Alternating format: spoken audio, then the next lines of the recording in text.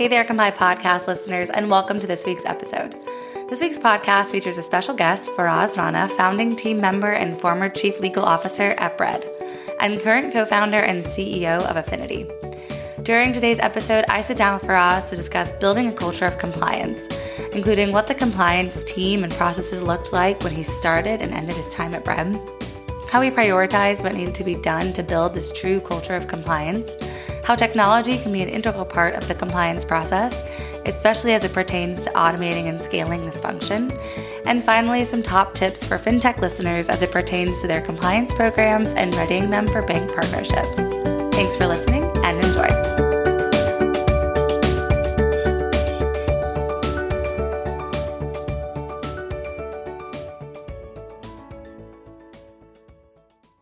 Hey, Faraz, welcome to the Comply Podcast. Thanks for being here. Thank you for having me. Yeah, we're thrilled to have you on. So why don't we just jump in and have you introduce yourselves to our listeners? Yeah, so I'm Faraz. Used to be a lawyer, still am a lawyer, but I was a corporate lawyer and decided to leave practice of law to go into startups. So in 2014, I joined a small company, fintech company called Bread, buy now, pay later company. And I joined them when we were 4 or 5 people, just a bunch of people with laptops and a dream. And we built that to a 200-person company and got acquired in 2020 by a bank. So I've been on the fintech startup journey for about a decade now. Very cool. And I think your journey is super interesting in and of itself. But I think a lot of our listeners are in that same ecosystem of fintechs, trying to partner with banks. So we're super excited to have you on and hear some of your expertise of what you learned over the years. Yeah, I'm excited to share. Awesome. So let's start with your time at Bread.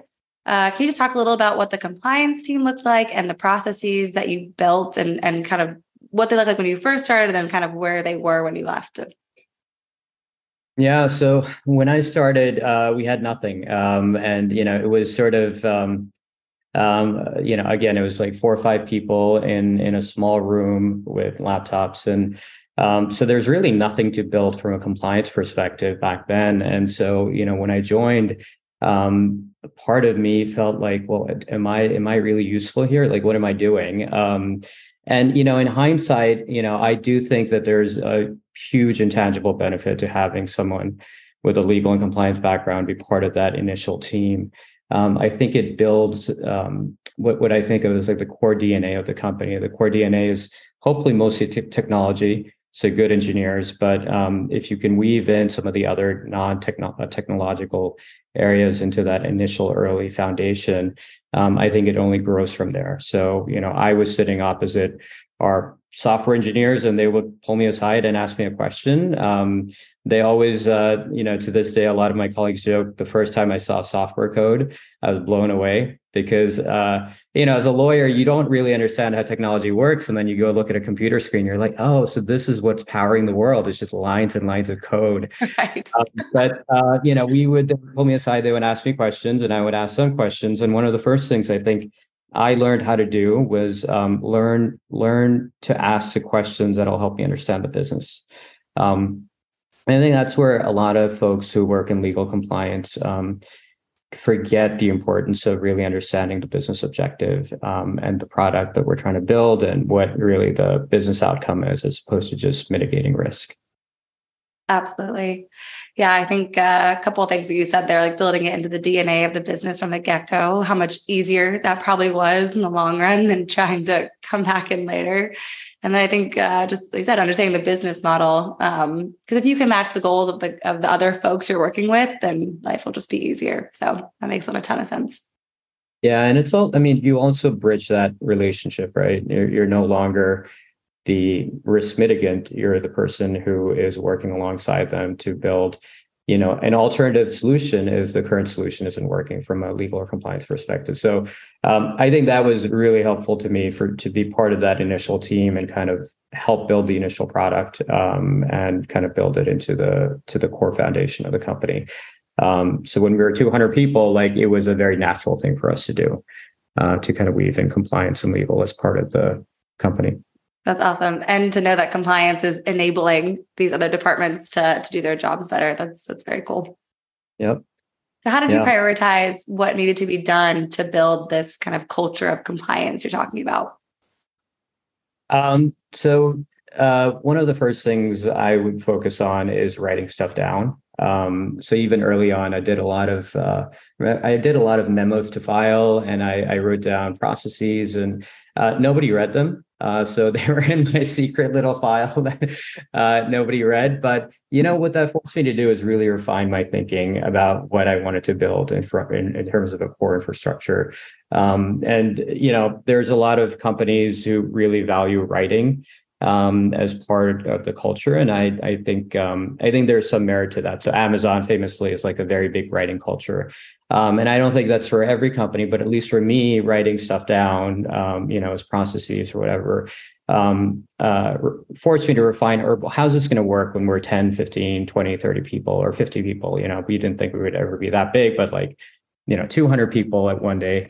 One of the things that I think is so important when you're building a compliance program is really understanding how you're going to operationalize the program. So it's one thing to write stuff down. It's another thing to actually take that into a three-dimensional world and begin to think about, all right, well, now I know who's in engineering, I know who's in sales. How do I get the two of them to talk and do A, B, and C that I've written down on paper? Even thinking through those problems that are going to arise when you actually try to operationalize it is really important in the beginning. So that's what I did. I wrote a lot of stuff down, and then I got help. I hired smart people smarter than me to help me with my team. So we ended up, when we were done, a 7-person team across legal and compliance, which is small for a 200-person company, it seemed like the right number. Yeah, that's very cool to grow from the 4 to 5 people in the whole company to 7 folks in compliance. That's awesome. Yeah. So this is a perfect segue of talking about scaling and growth when you're reaching those larger numbers.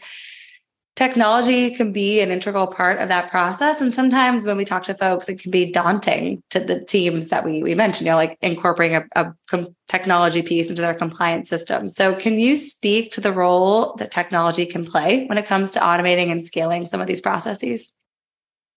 Yeah. So I'm reading a book right now called Automate Your Busy Work on Audible. And I'm fascinated with this idea of sort of automating everyday tasks. And the book it's a short book, about 4 to 5 hours, about how there's so many tools out there today that can automate a lot of things that we used to take for granted. And we just thought, because we're built as humans to think we need to do the busy work, right? And the whole premise of the book is,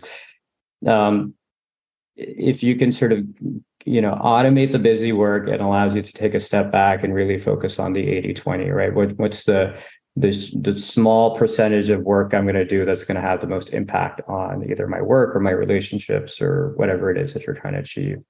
I think a lot about that in terms of today's technology when it comes to building fintechs, but also in legal and compliance as well. So I think there are two things that when it comes to technology, people wonder about. First, is the technology good enough? Right? Is it good enough to really replace a smart human? And second, the elephant in the room, is it going to replace me eventually one day? Right. So the first question, I think, is, my opinion on the first question is, we all know technology gets better over time, right? It's just lines of software code, and eventually you can make it better enough so that it can, I think, do as good of a job as a human can on most repetitive tasks. So technology will get better. If it's not good today, it's going to get better to a point where it does sort of, do the same thing that a human can do. The second question is a tough one, right? Especially in the environment that we're living in today. And there's this whole debate about AI and whether AI replaces, especially sort of compliance and legal roles. And I think the opinions here vary, but my view is, if we say that this time it's different, right? Somehow this time technology will replace humans and humans will have absolutely nothing to do. I think we're like ignoring the mountain of evidence that has existed for like hundreds of years, where like every time technology has come into an industry and a sector, people have adapted. Mm-hmm. And so I think technology augments, it doesn't replace the human. And, even, thinking back to our days at Bread, we used to, one of my compliance team would go through. So we were a buy now, pay later company. Marketing was a big deal for us, especially with our merchants doing marketing on our behalf. Mm-hmm. And we would have someone who would sit there and review 200 websites once a week, going through all that marketing that our merchants were producing in our product. And it was a horrendous task. I mean, I felt so bad for my team member. And, like humans are fallible because they have emotions. Like sometimes you're bored, sometimes you're hungry, sometimes you haven't had enough coffee, and, you're going to miss something. And so eventually we automated that process with a product like Performline, which really comes in and says, all right, we can do the same thing in 5 minutes, probably with a lot more precision because, the software code is able to pick up on details in a very automated way. And guess what? Now that human being can go on and focus on more creative or impact building tasks. So we're not to make an advertisement about Performline, but I'm a huge fan of products like Performline that do that. And I've seen it happen where people are then able to really make more of an impact on tasks that are not as repetitive. So to answer your question, I think technology is coming into compliance in a very big way, especially now. And I think it's really going to augment how people are able to function at the workforce, not necessarily replace them. That assumes that people are willing to adapt, though. If you're not willing to adapt, if you're that person who, won't accept that email is somehow going to replace how people communicate, and you're like, this will go away, it's just a fad, then I think you're in trouble. So I think you have to adapt and accept that it is coming. Absolutely. Yeah. I mean, everything you said, I think we feel spot on, and we appreciate the shout out to Performline. We always say, like, let technology do what technology does best so that humans can do what humans do best. It's not a replacement. It's just, to go back to what you said earlier, we're enabling these teammates to do, like you said, more creative, better work. And like you said, there's mountains of evidence over decades and decades now just to facilitate that argument. So I think that makes a ton of sense. Yeah, I'm in San Francisco right now, and I hear you see these self-driving cars. Yeah. And I live in New York, and you don't see them. I don't think self-driving cars will ever work in New York. And there's so much variability on the road. It's like when you took that driving test in high school, where there's like things emerging from like that old lady walking in and the kid on the bicycle, and you have to learn how to navigate. Like New York is like 10 times that. I don't know if self-driving cars will work, but here you see them everywhere.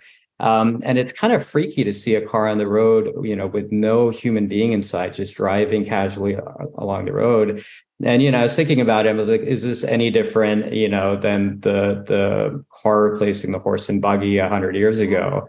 Have we is this somehow different? And I think it's a very myopic view to say, well, now it's different somehow, and that humans won't adapt. So, but yeah, it is kind of weird to see those cars on the street. Yeah. Oh, I can't imagine. Absolutely. And maybe New York will be like the ultimate point of success for driving self-driving cars. That's how they know they're here to stay. Right. That's cool. Right. Yeah. So we have a lot of listeners who obviously are on compliance teams at fintechs, and they're either partnering with the bank currently or they're hoping to partner with the bank in the future. So what are the top tips or suggestions you have for them as it pertains to their compliance programs and readying them for these bank partnerships? Yeah. So the one thing I always tell people who are either embarking on a bank partnership or who have just gotten into it is you will underestimate how much work it is to work with a bank partner. And it's only getting more cumbersome with time because a lot of bank partners are under a lot of regulatory scrutiny to have more oversight over their fintech. So And I think that's naturally how it's supposed to work. The whole idea behind this bank partnership model was, regulators saying, look, banks, you're not good at technology. We know that. And so in order to survive in, the modern environment and get new customers, we're okay with you partnering with people who are good at technology, who are creating these cool new interfaces and products, as long as you have complete oversight over their product and what they're doing, right? Don't think of them as a third party, think of them as an extension of your bank. Right. That was sort of the condition of doing this partnership thing. And so that's evolved over time. So, I think thing number one, I always tell people, the bank is in charge, right? They call the shots, especially when it comes to compliance. And if you believe otherwise, you're just going to constantly be frustrated when they veto a product idea or they ask you to send backup on something. So go into that relationship knowing that while I am bringing the bank new customers and I do have something of value here, ultimately the bank is the one calling the shots. So if you do that, you're almost accepting how this relationship is supposed to work. And then the second thing is, there's just a lot of operational work that you need to do to get that relationship set up and to maintain it. And so what I recommend to companies, especially early on, is try to model in one FTE into your kind of business plan who's going to be managing this relationship, or 80% of their job is going to be managing that relationship, because it ends up being something that is significantly a lot of work. So if you're just a founder of a company, probably it's your job to do it right now. But once you get to 10 people, I think it's not, I think it's a good idea to maybe think about someone. And it doesn't need to be a chief compliance officer. It could just be a junior ops person. But their job is to take in all that inbound and maintain that relationship. The bank is in charge and it's a lot of work. So be prepared to maintain that critical relationship. Perfect. Well, finally, obviously your background's super impressive and very cool, the journey that you've been on, but I want to make sure we get a chance to talk about what you're currently working on. So can you tell us a little bit about Affinity? And on the same note as the rest of our conversation, like, why is training and development so important when it comes to compliance management? Yeah, so we're building, so Affinity is a compliance training platform that we decided to build just for regulated industries.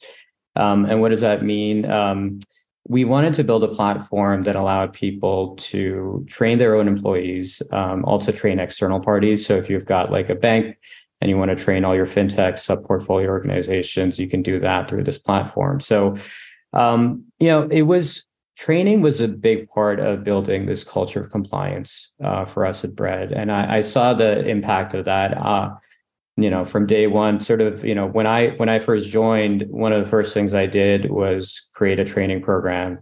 And every new employee that would join, I would sit down with, the cohort of employees who joined that quarter, sit down with them in a room for 2 hours and like go through all the trainings. And it wasn't so much training. It was, hey, this is, you may not have worked in fintech. You may not have seen what a bank partner is, or you may not know our regulations. Like, here's all that context, right? It's a big part of what we're building. And here's all the information and the background information you need, so you feel like you're more part of the ecosystem.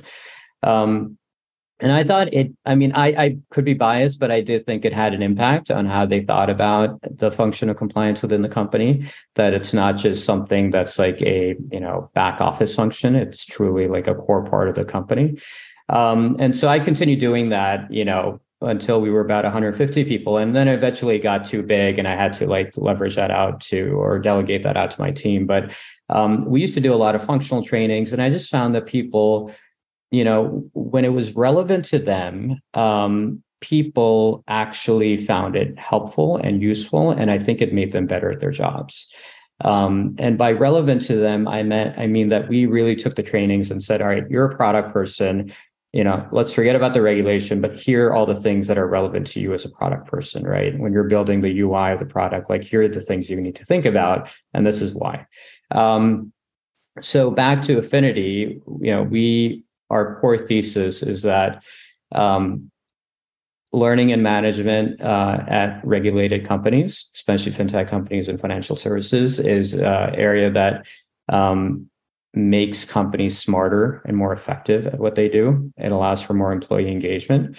And then why we decided to build it, we actually looked at the tools in the market because I was doing this as a side project. I called one of my engineer friends. I said, can you help me build this thing? We'll just do it as a side project. We might make some money, but it'll be fun to build this. And then when we started building, we realized that, wow, the tools out there are really not that good for training. And they're just, they're kind of outdated technology. And we thought we could do something way better just by using today's technology. So the kind of last thought on this, the idea of culture compliance, I used to say this a lot at Bread, and I still continue to believe this. I think companies get in trouble. I used to say like our compliance program is as good as the last person we hire. Right. It's not the core compliance team that's going to mess up. It's not the senior leadership. It's the junior person who joins, who's employee number 147, who just doesn't know better because they haven't worked in this industry before. And so, your culture of compliance has to continue every time you have a new person join. It has to be an extension of what you've already built. And I think training is a way to do that. Very cool. I love that. As good as the last person we hired, that makes a ton of sense and definitely resonates with what we hear from folks that we talk to. So very cool. And we always say too, training, like ongoing training and just learning from the team, like that's a key part of compliance. Like technology can help, but like you said, everyone has to be up to speed on what's going on. So very cool what you're doing. Thank you so much for joining us on the Comply podcast. Where can folks find you and learn more about what you're up to? Yeah, I would do the thing of follow me on Twitter, but I've got 4 followers on Twitter. Awesome. And I'm pretty sure 3 of them are not humans. They're bots. So don't follow me on Twitter. I've got nothing interesting to say there. But if you would like to learn more about our product Affinity, please just email me, Faraz, at itsaffinity.com. itsaffinity.com, and we'd love to show you a demo of our product, or you can just email me with any questions about fintech or bank partnerships. I'm always happy to chat. Very cool. Well, thank you so much for your time, Faraz. This has been a blast to talk to you. Awesome. Thank you. Likewise. Thanks for listening to this episode of the Comply podcast. If after today's podcast, you're interested in learning more about building a culture of compliance, especially at your fintech or bank, I have a few resources for you that I will drop in today's show notes, including a piece titled Fintech Partner Bank Relationships, Regulatory Roles and Responsibility, and another around marketing compliance trends you need to know for both fintech and partner banks. As always, for the latest content on all things marketing compliance, you can head to content.performline.com. And for the most up-to-date pieces of industry news, events, and content, be sure to follow Performline on LinkedIn. Thanks again for listening, and we'll see you next time.